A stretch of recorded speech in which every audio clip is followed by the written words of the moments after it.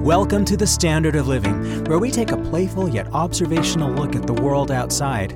Our creed, keep it positive and keep it fun. If you like what you hear, hit the subscribe button. If you'd like to be a guest, shoot us an email at our website.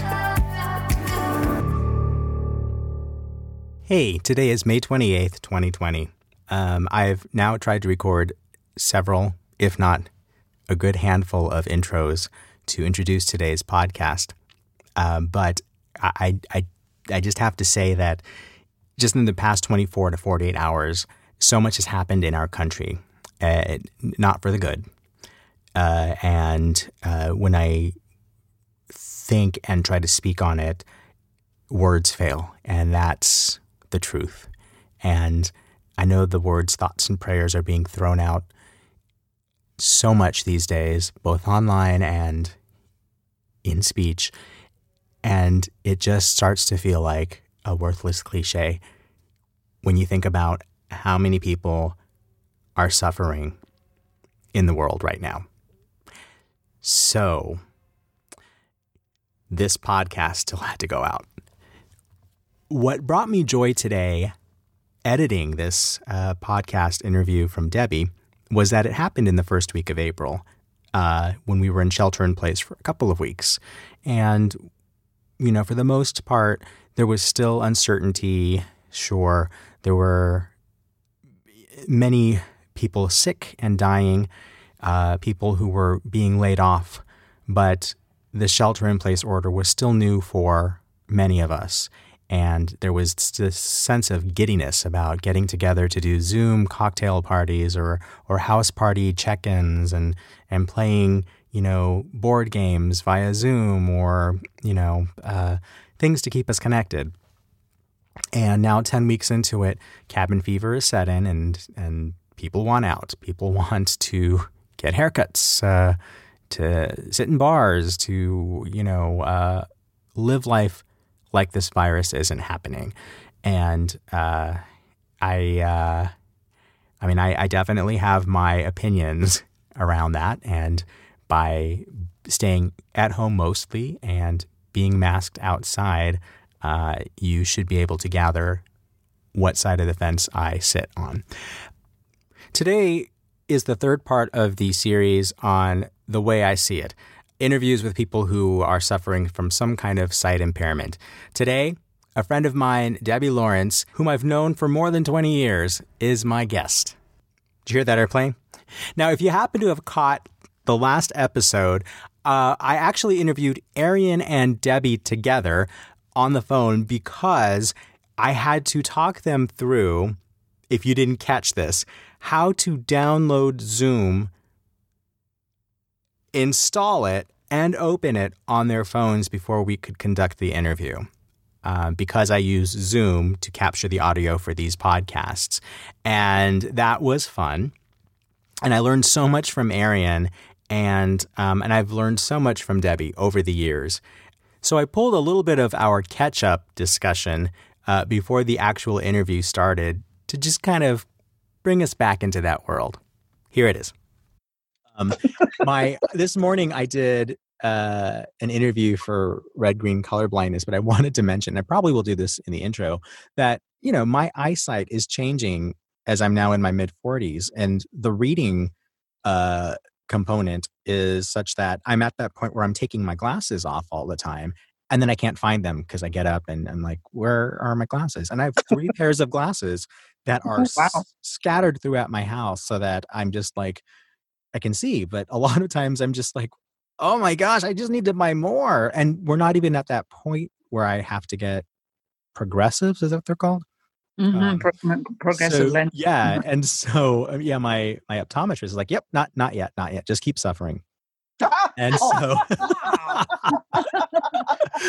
and that's in a nutshell. I don't think she used the word suffering, but she's like, yeah, it's going to suck for a couple of years until you truly need reading glasses. And I'm like, okay. But then I also look at the other side of the coin and I'm like, well, I can see. I'm not for lack of vision.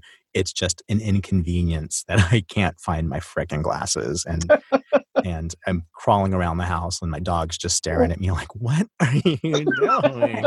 Have you ever thought of putting your glasses on a chain or something and just, act? Listen, I have friends who are very judgmental. If they saw that, I don't think I would ever hear the end of it. Like I still hear about you and your Crocs. Like, seriously, I mean, this is 13 years ago I was wearing Crocs and they still bring it up. So if I put a chain on my glasses, I will never hear the end of it. And yes, now you look like the librarian. Yes, I am that fragile a person. But if I really start losing or if I start losing lots of glasses, I promise you I'll get those chains. I don't know. Oh, by the way, the other day I tried to leave the house and I had, I pulled my glasses up over my eyes so I could read something. And then I put a second pair of glasses on top of that. And I just caught myself in the mirror before I left. I'm like, oh my God, I look like a dork. Like and I didn't even know, yeah. So anyways, that's me. Okay. So Debbie, what is the term, like here's the thing is I don't know much in terms of like what I'll just say quote unquote, the PC terms for someone who's sight impaired. What I am blind. Okay. That's it. I'm totally blind. Mm-hmm. There are different degrees of visual impairment. Mm-hmm. Someone who is totally blind like me may have light perception, which I do. I can see light. Okay. I can see the sun. I can see artificial lighting. I can sometimes see shadows, but I can't tell you what the shadow is. So the light perception that I have is not good enough for me to travel anywhere. I can't see to get around. Mm-hmm. I can't see to do anything, Mm-hmm. So I depend on a cane. Was that for me? that was for you. I'm like, uh-oh, we're going to bring it up now. We'll talk about the cane later. Okay, see. That's another story, yes. Okay. So I use a cane. A lot of people who are blind use guide dogs. Mm-hmm. And that is the term. It's a guide dog. Okay. People say seeing eye, but that's the name of a guide dog school in Morristown, New Jersey. So people who use them and those of us who have friends who use them mm-hmm. call them guide dogs. Okay. Because that's what they do. So the term for me is blind. I'm totally blind. And something else I want to add, there's a very low percentage of people who are totally blind, who see nothing, who are in complete darkness. Mm-hmm. I think it's like 2% of the totally blind population that see nothing at all, no light or anything. So it's really, really a low percentage. Yeah. I'm all about bell curves and statistics. So I'm like visualizing that. Like that's a small percentage. I mean, yes, not even knowing what the total number is, but that means 98% can see light. Some form of light, yeah. Wow. Some of them it's very dim for some people, uh-huh. But like some people can go into a room and you have to be closer to the light, but they think they can see it, mm-hmm. Whereas some people might not see anything. Gotcha. And that's how you were able to drive that one time, right? Exactly. Did you do the rollerblade? But I remember, did we talk about, was that a dream or did you actually rollerblade? No. I did skate when I was a kid. Uh-huh. I was taught how to roller skate. I rode a bike. Uh-huh. I crossed the street to a playground when I was 5 because I wanted to go. My God. That's kind of a funny story. I was 5 years old and I come from a big family and we lived across the street from a playground. Uh-huh. And I remember leaning on the family car, which was a station wagon, and listening to the traffic. It was a busy street. And I went across the street. Now I'm 5, okay? Uh-huh.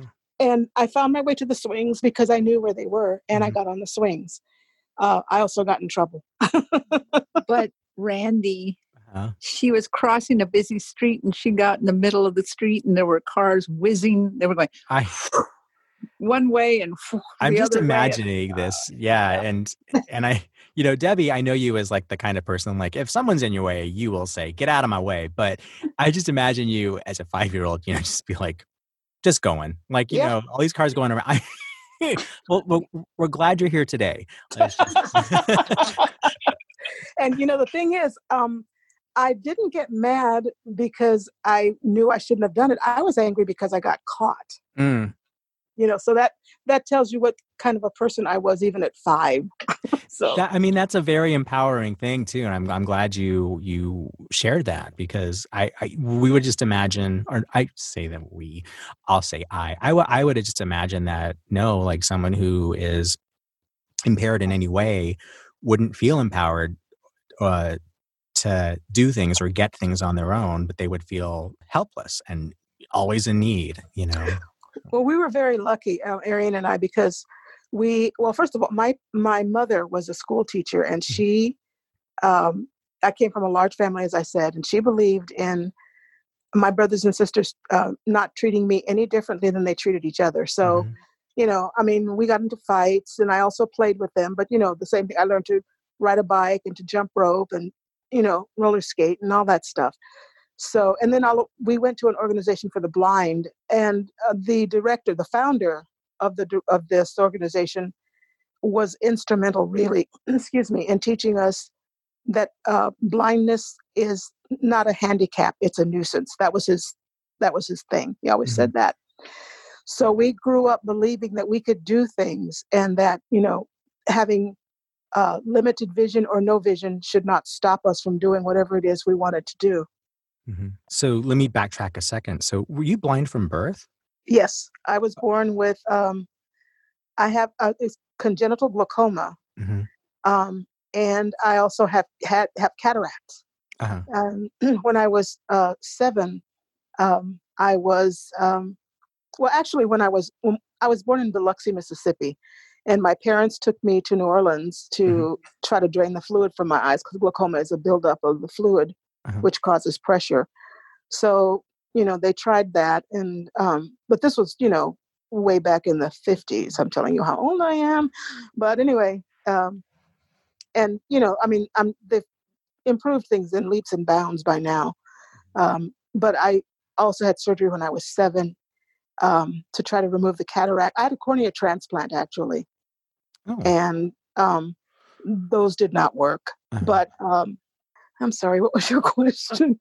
Well, I was asked, the early years, I'd asked if you were blind from birth. Yes.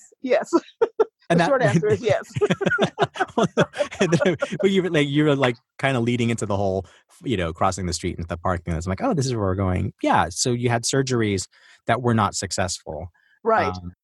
Going from the park incident, going forward through high school and years afterwards, what was your experience then? The thing I want to know, and I'm going to ask you later, or if you want to answer it now, how were you treated? And if you could have been treated differently, what would you have had people do? Or, this is something I would like to know, just because there are times we've been friends for a long time, but I never know when to say, Debbie, do you need help with something? Or, just holler. Because I'm the kind of person that's if someone doesn't ask, I'm not going to, offer. Unlike Brad, for instance, who's totally on top of things and grabbing you out of the car and, Yeah.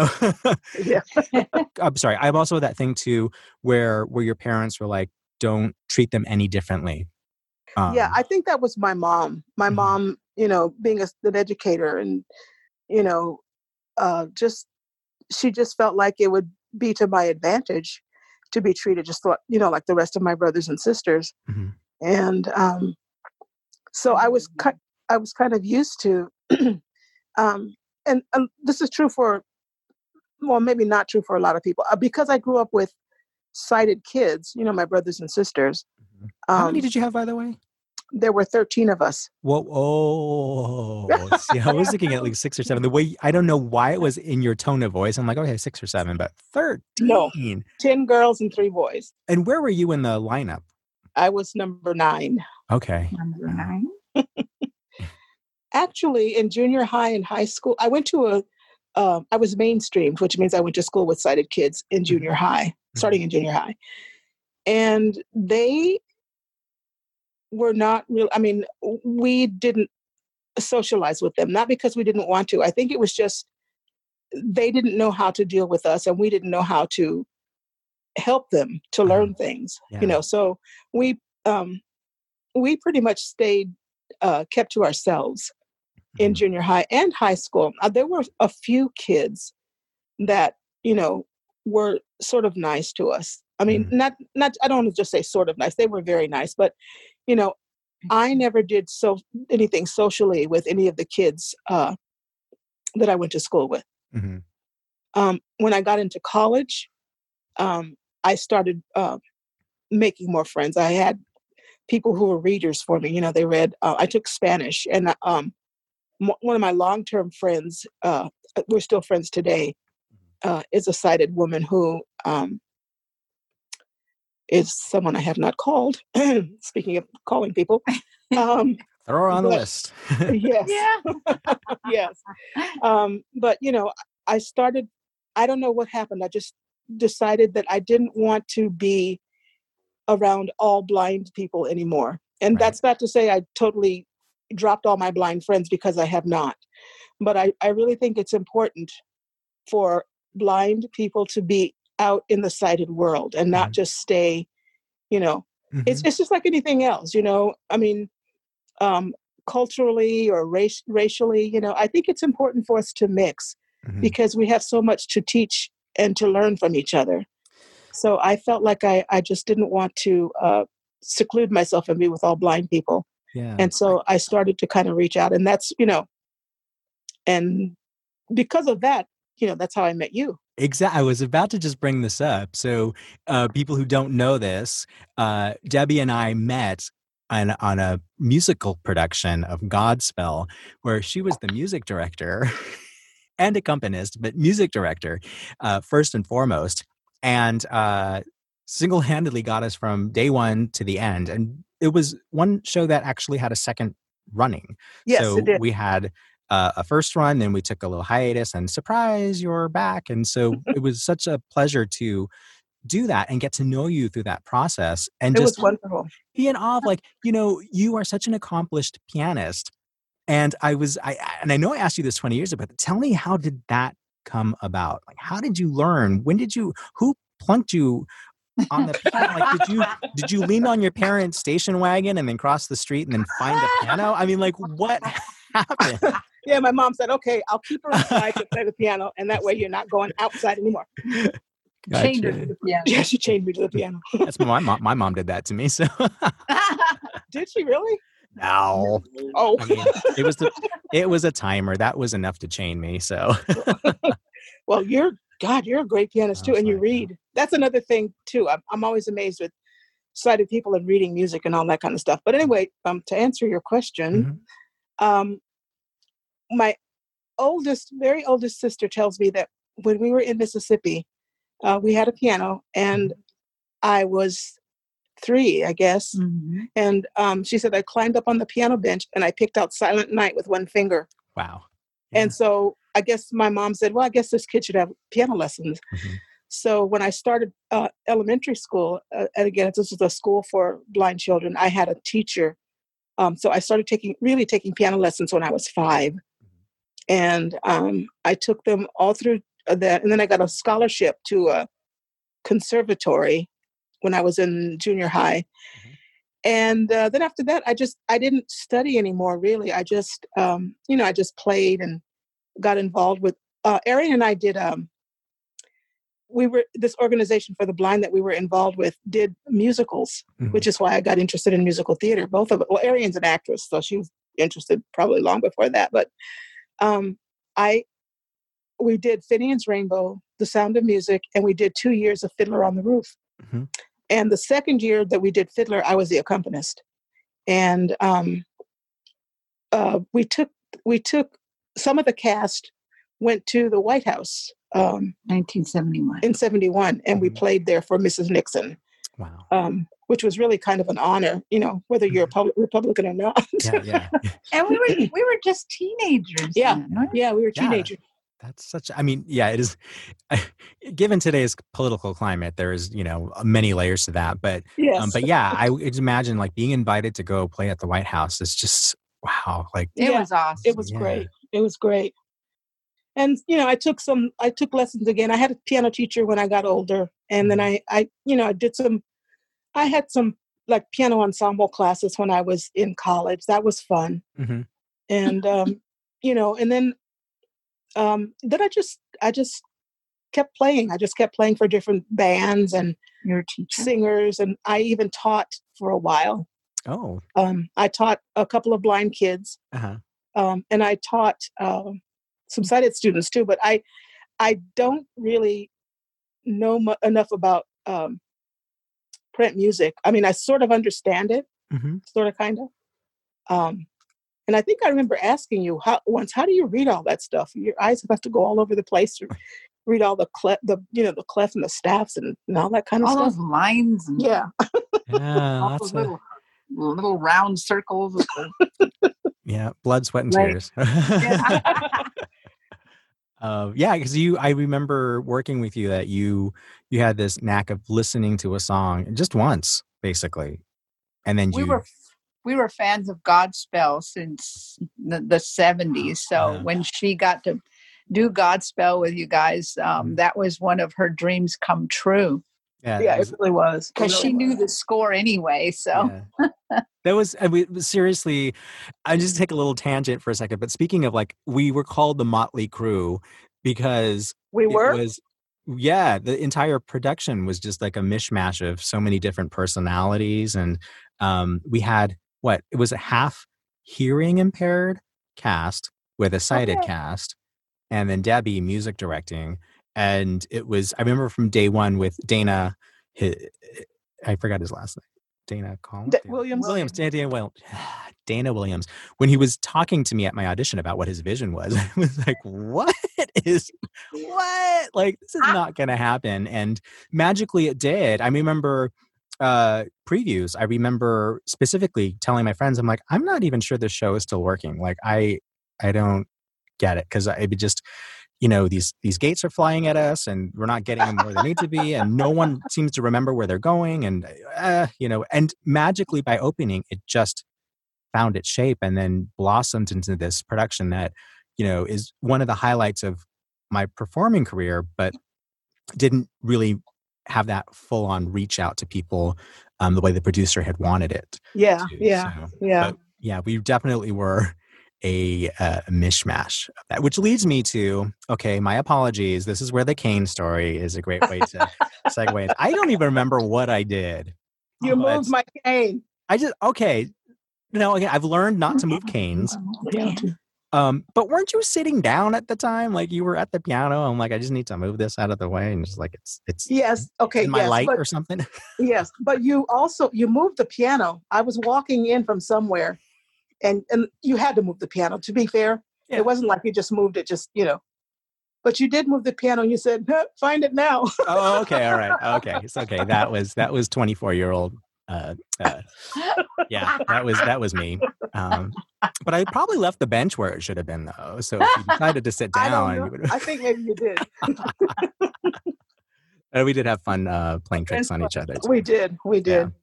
So I remember, I forgot what, there was one part of the show where I'd have to come up to you. I was probably picking up the ukulele, and you would always whisper something or mouth something to me. Like, I just like, I'm trying to concentrate on my chords here. Leave me alone. But yeah, I cherish those moments. So. And there was one, you did On the Willows. And I said, okay, everybody, you guys are going to hold the final note until Randy stops singing. And you were like, oh. And they must have been giving you all kind of dirty looks, because you were like, oh, I'm going to hold this note forever. I have a huge lung capacity. Yes, you do. It's like barrel-chested. Yeah. So thank you. Thank you, Randy. Thank you, Randy. Awesome. Okay, cool. Thank you. All right. Be well. It's warm today. I'm just it is. In the booth going, woo. All right. Take care. Stay safe. You too. Bye. Bye. Well, there it is. Thank you to Dave, Vincent, Debbie, and Arian for taking the time to share what life is like for them. And I appreciate it so much. And I'm grateful to have some really cool people in my life. Till next time, stay safe, stay sane, do the right thing, and look out for each other.